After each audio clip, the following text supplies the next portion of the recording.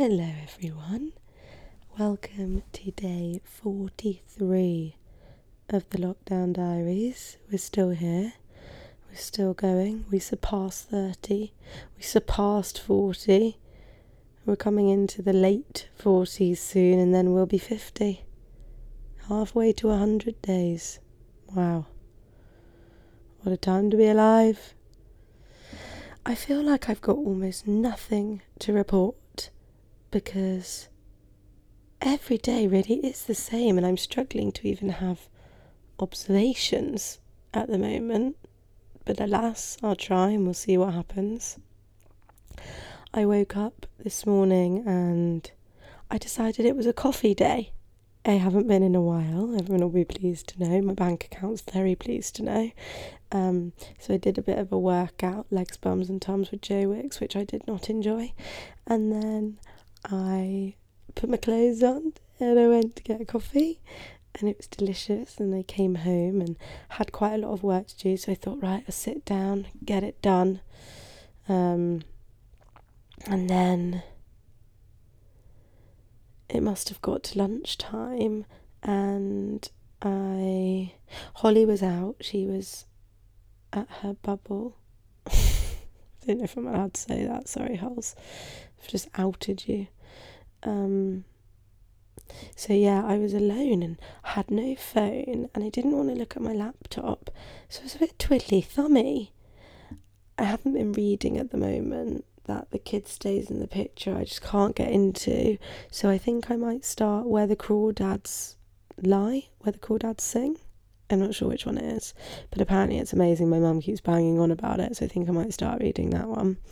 So yeah, then I thought, right, come on G, go on a walk. So got up, got out, I walked around the park, looked at the river. It was very high yesterday, but it hadn't been raining that much, so I wonder why that is.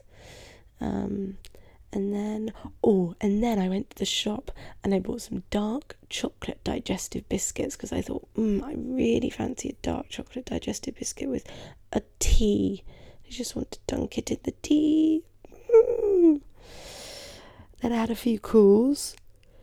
Then a bit more work to do.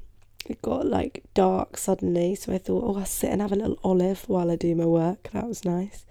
Didn't have a glass of wine because I find if I drink on Thursday, then I don't always want to drink on Friday, but I want to drink on Friday, if that makes sense, just to celebrate the fact that it's Friday. So I thought I'll hold off. And then I'm trying desperately to finish The Serpent because I've been watching it for about 4 months. So I watched another episode of that. I just kind of want him to get caught now, which to be fair, spoiler alert, which to be fair, at the end of the episode I just watched, he did get caught, but I feel like he remained on the run forever in the real story, so I don't quite know how it's going to end or whether it's been worth watching at all, to be honest. I had ravioli for dinner, which was absolutely delicious, and I felt a bit funny because tomorrow I've got my driving awareness course in the morning and I'm so dreading it. Like, I know I'm so lucky that I don't actually have to go in, but I just don't really want to sit on Zoom for 2, almost 3 hours and have to answer questions in front of people on little boxes. I just think that's just too much to ask of someone who's been working from home since last May. And you have to pay £91 to be there, do you know what I mean? Should have just taken the points, to be honest. I think that would have been the best thing to do. Dreading it. I'm also getting my phone fixed tomorrow. I'm also going to go on a walk with my friend Chloe, who's just moved like 10 minutes down the road, so that's so exciting. So exciting. All of the little things at the moment. Not that seeing Chloe is a little thing. Big thing. So yeah, it was a pretty boring one, to be honest, and I didn't hate it though. Like, sometimes when it's that boring I hate it and I think, why are we doing this?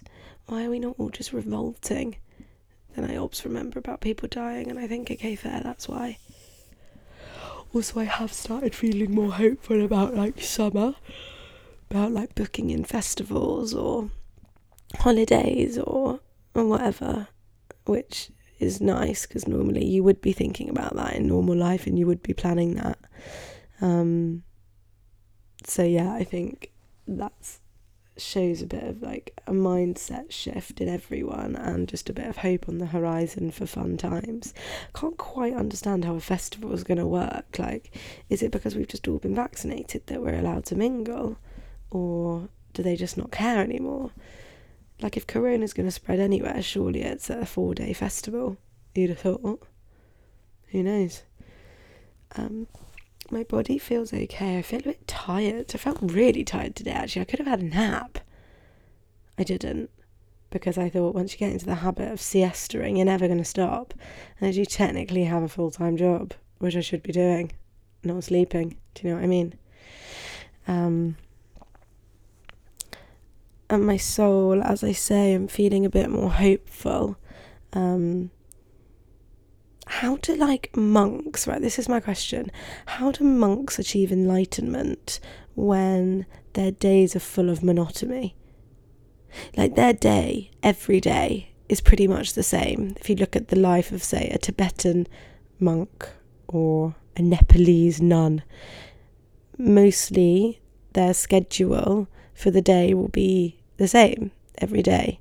You might do something different on a Sunday, but for the most part, you wake up, you you go to sleep. How does one find enlightenment in that pattern? Do you have to do that pattern for a certain amount of days until you kind of break through the cycle and you're almost like out of it and looking at yourself doing these mundane chores because you've done them so much? Like a bit like when you're driving somewhere that you know so well and you get there and you think, I don't actually know how I just got there.